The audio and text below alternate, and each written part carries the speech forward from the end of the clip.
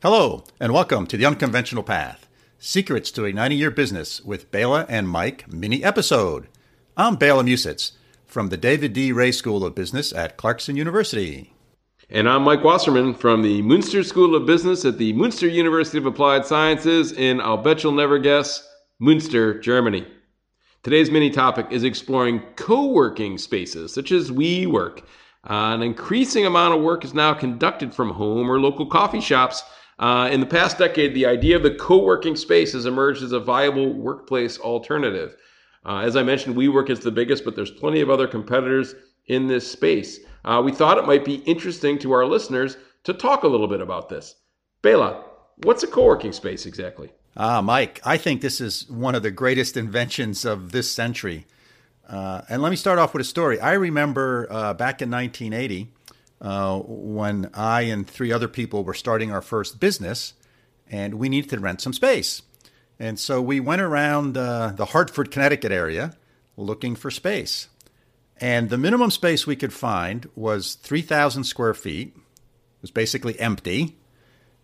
And the landlord wanted a 5-year lease. Now, we knew one thing. We knew that in 5 years, more likely in 1 year, that 5,000 square feet of space will either be way too much space or it won't be enough space. But they wanted a 5-year lease. So we were in a really tight bind. And plus, we had to pay to get the space fitted out. We had to buy desks and chairs and lease a copy machine, etc. I think we dropped close to $15,000 from our bank accounts before we even were able to do any work at all in a new business.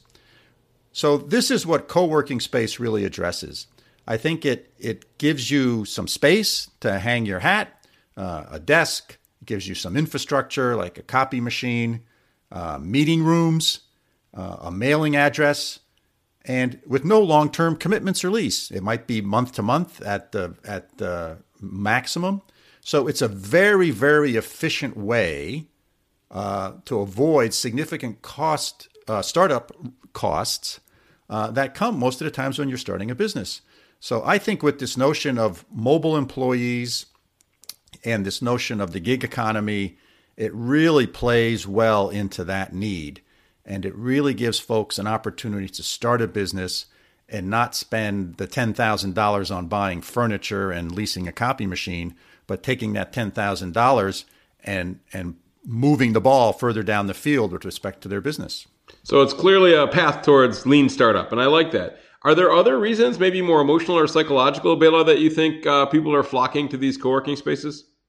Yeah, I think we're, to the most part, most of us are social animals. And it gives you a place to sort of interact with other people. And if you go to one of these working spaces, co-working spaces, there's usually a pretty good diversity of life experience in that facility. And so you can draw upon each other and sort of help each other in that process of starting a business. I mean, after all, you're all sort of in the startup mode, probably for the most part. And so you can share various different concepts, ideas, challenges, and it gives you a place to hang out. There's some personalities that can work very well from home. They're disciplined enough. They have a home environment that works for them. But for some other individuals, starting a business out of their home is really a challenge. Maybe they got young children at home, or they just don't have a place that's conducive to that.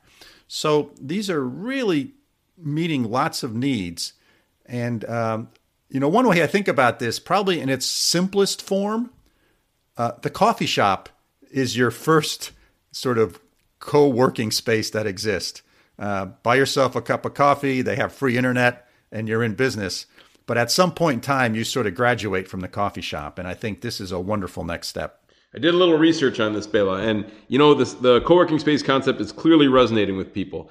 This industry, I found out, has had tremendous growth over the past several years. Doesn't take a rocket scientist to figure that out, but I actually did a little sleuthing. And in 2017, the last year I could find data from, there were over 15,000 co-working spaces operating around the world already, and 540,000 people were using co-working spaces in the United States alone in 2017. And I'm quite sure that number is going to be much higher in 2018.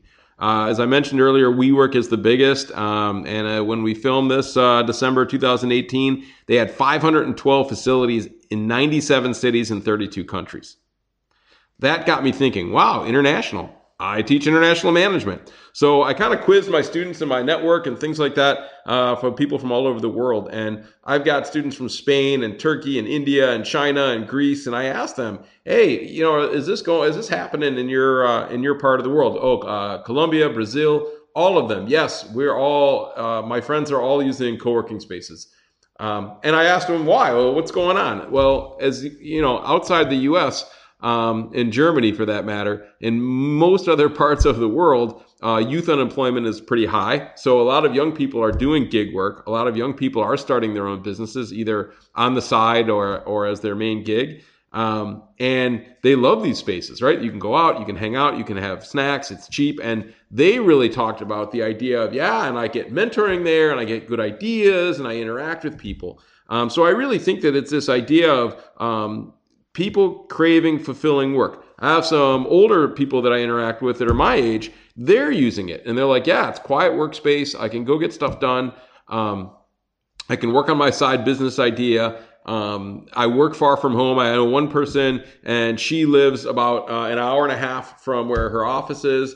And she uses co-working spaces on days when the weather's bad or she just doesn't want to drive the hour and a half. And her boss is fine with it. They know that they can reach her at any time. They know that she's got access to good technology.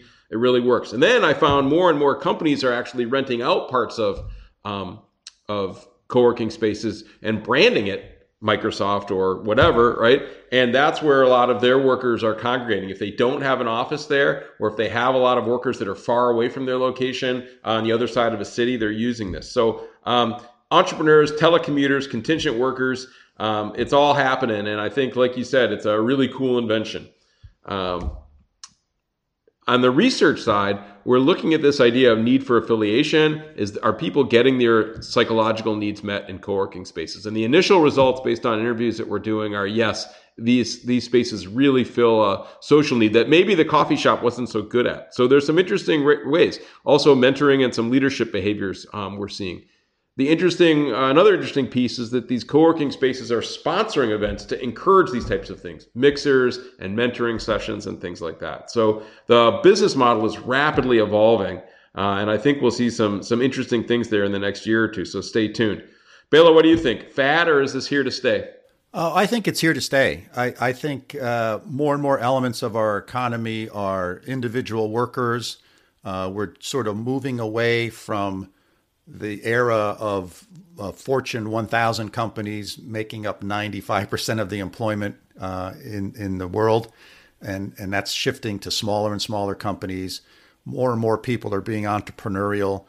And so I think this notion of having these types of spaces is not a fad. It's going to be here for quite a long time, unless there's some significant shifts in sort of how we work as a society. Okay, so it's 2 for 2 here. So what do you think, listeners? Do you use co-working spaces? What do you like or don't like about them? Are we totally off base here, or do you agree with our assessment?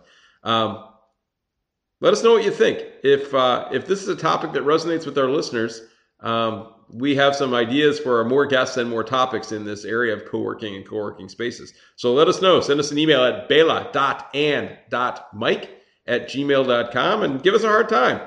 Bela, any last thoughts? No, I think this was a great topic, Mike. All right, let's wrap it up. See you next week. Thanks for listening. This podcast is produced for Mike and I by our friends at Busy Media of Schenectady, New York.